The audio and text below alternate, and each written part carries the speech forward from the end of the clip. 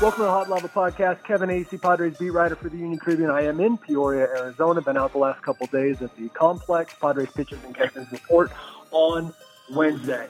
We're recording this on Tuesday back in San Diego. Union Tribune sports editor Jay Posner. Jay, year 3 of the Hot Lava Podcast, and I would say, it's a little different. Year 2 was different than 1. Year 3 different than 2 in terms of going into spring training. Like, hey, you know what? They seem to be better, the Padres do. But also, how good are the Padres? Like, what do you think, Jay? Well, I mean, at this time last year, they hadn't even signed Machado, if I remember correctly. And there was obviously great excitement after that was done. And there was great excitement, I think, for the first 4 months of how Machado played, and the last couple months, as did the rest of the team, he kind of fell apart. The team fell apart. We have a new manager to talk about, which we've done in a couple of the off-season podcasts. But I don't know what to make of this team. I mean, I like to fall back on Vegas in these situations, and the over/under, I believe, is around 82.5 or 83. To me, that seems about right. I mean, I don't see that as an automatic, okay, wow, I'm definitely taking the over, or I'm definitely taking the under. It seems like a good number. I haven't done a dive into this, Jay. All I saw was a tweet, but that the PECOTA projections came out today, and they have the Dodgers with 103 victories, and then the Diamondbacks and Padres with 79. Yeah, I'm looking at it right now. The Dodgers at 102.5 officially on here. Okay. Padres at 79.3, and Arizona at 78.9, and then Colorado at 76.6. So not a lot of optimism among the projections for the NL West, and certainly not for the Padres being into contention. Although it gives them an 18.5% chance of making the playoffs. I would think the Padres probably feel a little better about their team than 79 wins. I would think 83, like we talked about, 83. I don't want to say the Padres should take that and run, but at the same time, they did win 70 last year, and 84 would be a 20% increase. To me, that's a lot. So if you could get into that low 80s thing, that would probably be a pretty good season if they were in the low 80s, to me anyway. Yeah, if you were to lose, 9 of your last 11 and win 83, that's one thing. But it's hard to imagine too many scenarios where an 83-win Padres team isn't considered to have been, obviously statistically and numerically, it's a vast improvement. What am I trying to say? But that's in these parts, that would be a pretty good. I would agree. That would be in terms of you're climbing, right? You're climbing towards the build, because if they did that, they did that a little bit with Mackenzie Gore getting some experience, which he almost certainly will at this level this year. Luis Patino, and for them to get to 83, it means probably Manny Machado had something of a bounce back year, which they're looking for. And Fernando Tatis was close to what he was, which is a question all in itself. Whether he'll have a .413 batting average on balls and play again. Well, and they certainly need more. They need more than 83 games out of, or I forget the exact number, but more games out of Tatis. I mean, they need better play out of Eric Hosmer. They need someone to step up at second base. They need to sort out center field and right field. They need to figure out who the catcher is. So I guess that brings us to the sort of what we said we would talk about a little bit today, which is what are the biggest stories going in to spring training. And I know you're writing about this tomorrow, but as a little bit of a sneak preview for those joining us on the podcast, we're always grateful for that. Where do you start with the storylines on this team? In terms of the ones that really matter, look, the bullpen's good. Who's going to be in it? Is there one spot maybe available? Well, whoever it is, that bullpen appears like it's going to be pretty good, right? Oh, absolutely. I mean, I was thinking maybe they could find a way where they would just pitch the bullpen all the time, because that's how good it looks like it should be. And again, is there a spot or two available? You have to think the answer is yes, only because the idea that, the 8 guys that are targeted for the bullpen right now, right, that they're all going to make it through spring training, healthy and able to be ready on opening day seems to be pretty unlikely. Just like the idea that you kind of know who the 5 starters are going to be right now, which I'm sure you're going to get to in a second. But again, things happen during the spring, and, it's always good that they've got depth in the rotation, which I think they have. I mean, I'm not saying they have depth in terms of like they have, 7 number 1 and number 2 starters, but it seems like they have at least 6 or 7 people who you could put out there in the rotation and not go, oh my gosh, what is that guy doing out there? Absolutely, and I'll get to the rotation. But my thing and starting with the bullpen by saying, it's not my top storyline, even though it's probably the strength of this team, is that as long as Kirby Yates doesn't get hurt and Emilio Pagan doesn't get hurt, and Drew Pomeranz doesn't get hurt in spring training, whoever's in that bullpen, it's going to be a good bullpen. And then I would, like you said, I'd say almost the same thing as the rotation. Paddock, Lamet, Richards, whatever you want to call them, 1, 2, 3. I think that there's a lot of excitement, for the Padres about those guys and the steps that they can make this year. All of them with the Tommy John in their history. Chris Paddock, very young. Lamet still inexperienced. Richards looked really good, but was erratic in his 4 starts last year. Those limited starts. I think there's a lot to be, I think it's legitimate. Is it Cal Quantrill or Joey Lucchesi and Zach Davies? Which 2 of those 3? I don't think it really matters. So that's not one of my top storylines. Mm-hmm. I guess I'm going to start in the outfield. And is Trent Grisham good enough to be essentially an everyday player? And by that, a guy who has .330 on base percentage and is patrolling center field at Petco Park and elsewhere in a quality manner. I think that's huge. Because they got him and Tommy Pham, obviously, to increase their offensive productivity. Get on base, provide a little power, right. Score runs. It feels like we talk about that every year, every week, every day almost. Find guys that can get on base. Yep. And I'm really going to believe in the San Diego curse if Tommy Pham comes here and can't get on base. So, you figure he's a lock in left field. Grisham's a big question mark. I mean, he's young. He hasn't been an everyday guy in the big leagues before. Is he ready to take that big leap forward and do that now? I mean, obviously with Margot gone, that was sort of the platoon maybe that we were maybe thinking about. Mm-hmm. The signing yesterday of Juan Lagares is interesting to me only because he's such a good defensive player that he's someone that could factor in maybe as a 4th or 5th guy out there. And then, there's the storyline that never, ever, ever ends, which is Wil Myers. Where does Wil Myers fit in? Are they going to continue on with Wil Myers? Are they going to eat the contract? I mean, to me, that's one of the big, if not the biggest question about this team is what are they going to do with Wil Myers? Well, and I would say that it's not my big question, even though it's a big story. It's just the thing that hangs over this team. The fact that they made it basically their priority, the unspoken number 1 priority of the offseason, and they couldn't get it done, was to move a good portion of that contract and try to get something back in return. But Will's going to be here. But see, there's the next step to me. Is it worth it to have him here when you don't know that you certainly can't count on him? Even he could have the greatest spring since John Roscos or whatever that guy's name was. I think I got that right way back in the day.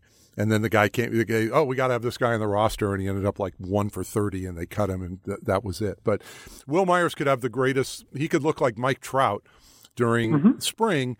And are you really going to buy in that come April or May or June that's going to be the Wil Myers you're going to get? That would be pretty bold of the Padres to do that. The other part is, and I've talked about this with a couple of people, is there a point where you just have to say, look, we made a bad decision signing Wil Myers to this big contract. It hasn't worked out.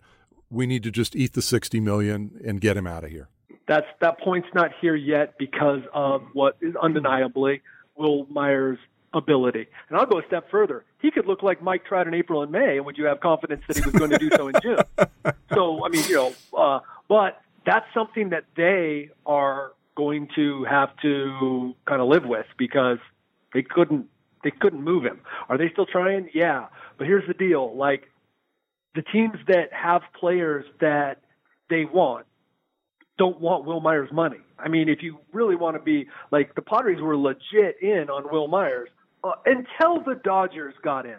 And at that point, it's a no-brainer with the resources the Dodgers have. The Red Sox wanted to reset on the luxury tax. Right. You mean they were in on Mookie? You mean they were in on Mookie Betts? Just to clarify that. Right. Okay. Yes.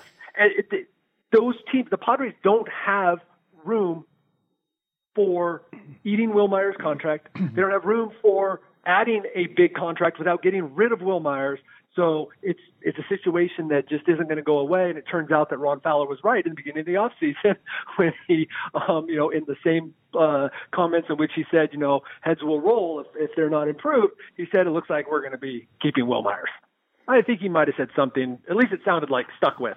But, it turns out that is indeed the case, as hard as A.J. Preller tried. It's an awkward situation. Look, like I said, there's no denying that the guy has talent, but and your question is a valid one to revisit every once in a while. Like, okay, I mean, now he's just taking up a roster space. Right. Now you're just having to fit him into the lineup. I mean, at some point but that is a boatload of money, and they worked so hard to get out from under all that dead money of the past bad decisions. Yeah, but it's I mean, look, it's not my money. It's easy to say it's a boatload of money, and yet it's not.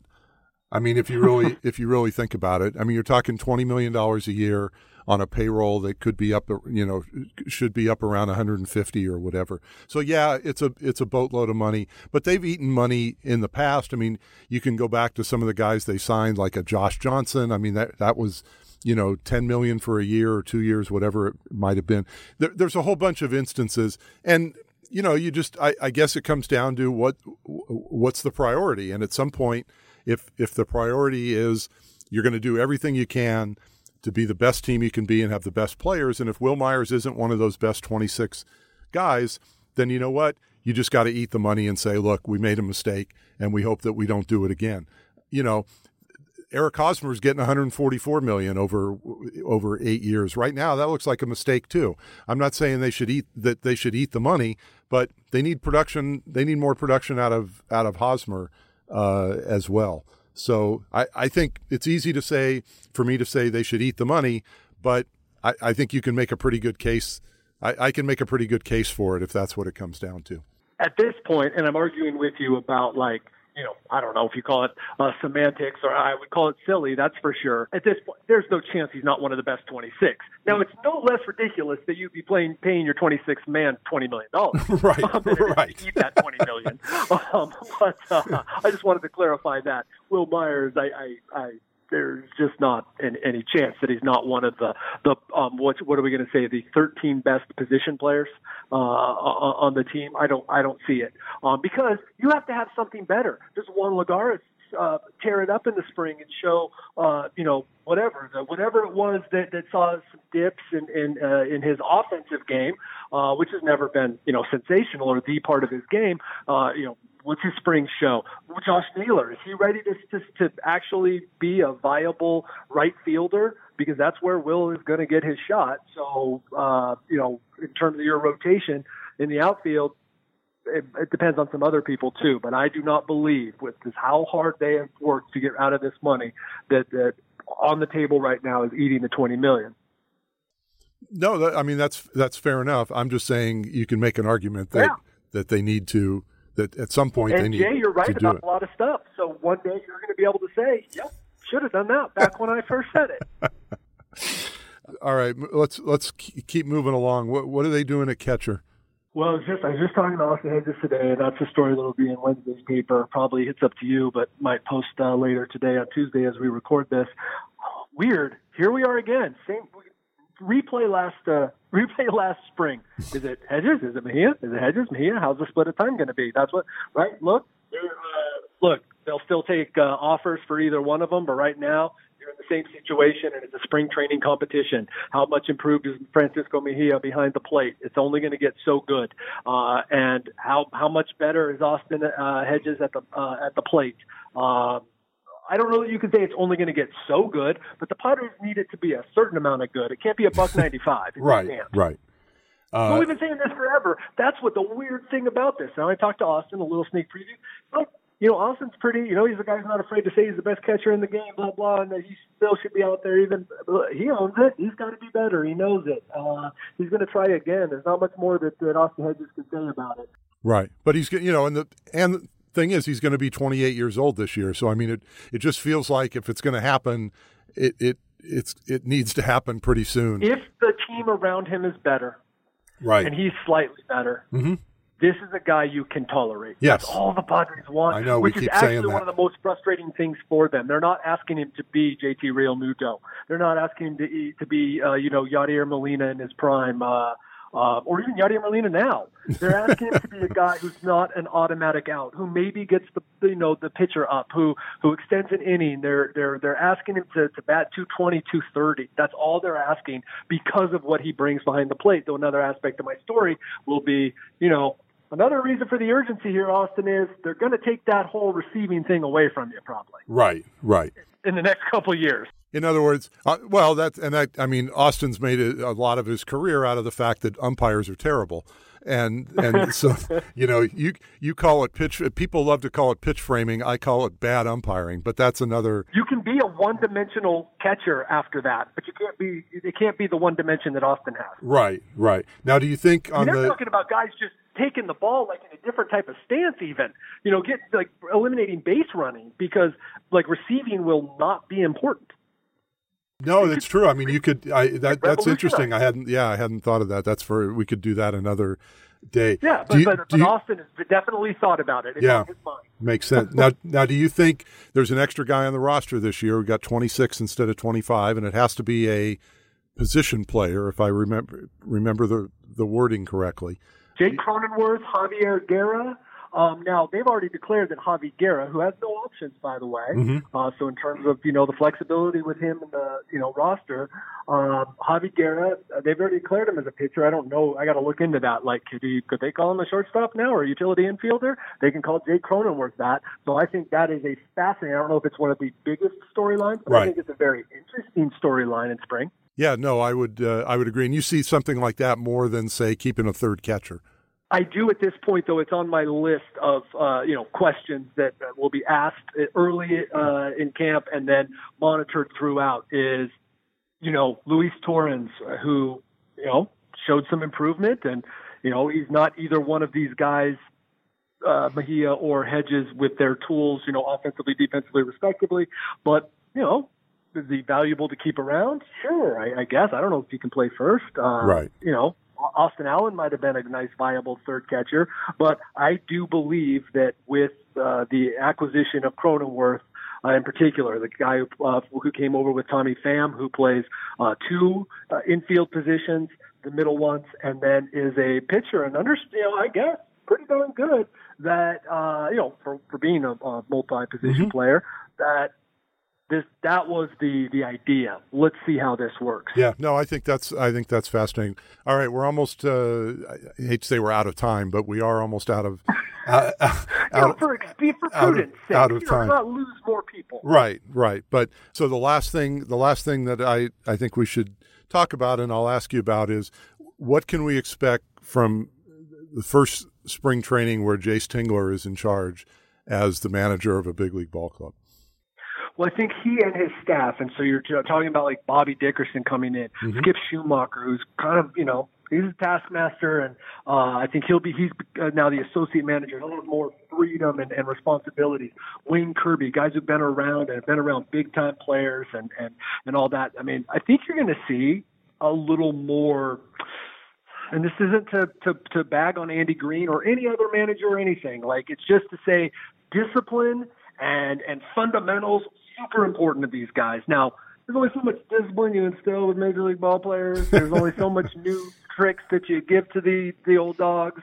But I do believe that from the stories I've heard when Tingler and coaches like Dickerson have traveled around and have met players, there's like this no nonsense. There's like hey, we're doing a restart here. You're going to do it our way. I do think there'll be some different types of drills and some things that are important. And Jace Tingler, big on, advancing runners, on base running. And so I am going to, I have notes to myself to just constantly keep an eye on, hey, what am I seeing different that they're working on, or like emphasizing maybe a little more, and ask those kinds of questions. That's it. We don't know much about Jay Stingler, do we? So that's it. No, I mean, and I feel like, you wrote the big long story about him after visiting him back in the Kansas City area, which told us a lot about his background. And we had another, 1,500 word Q&A with him this week. But you're right. It still doesn't mean that we know a whole lot about him. And I don't know, I don't know when we'll find out. Spring training is long. The season is long. Spring training feels interminable, and it's just getting started. So I always explain to people about spring training. They ask me, so what's spring training like? I go, it is awesome. It really is. Everybody's in a good mood. It's there's a lot of optimism, and you learn a lot of things. The weather's great, and it's great. It's baseball, right? And then the season starts. Because it is. It's a lot of long days. It goes forever. It's you get to a certain point where these games are just meaningless. It's ridiculous. And then, here comes 6 months of nonstop games. Right. So that's spring training. Hopefully, those games will be more meaningful later into the year than they've been. So, anyway, Kevin, always good to get started again, and we will do this again next week and see how the first week or so of camp has gone. And we want to thank everyone for joining us again, and we're looking forward to doing this throughout the season as the Padres move into 2020 with their new brown uniforms and their new spring training caps. Read about it in the Union Tribune. All right, thanks, everybody.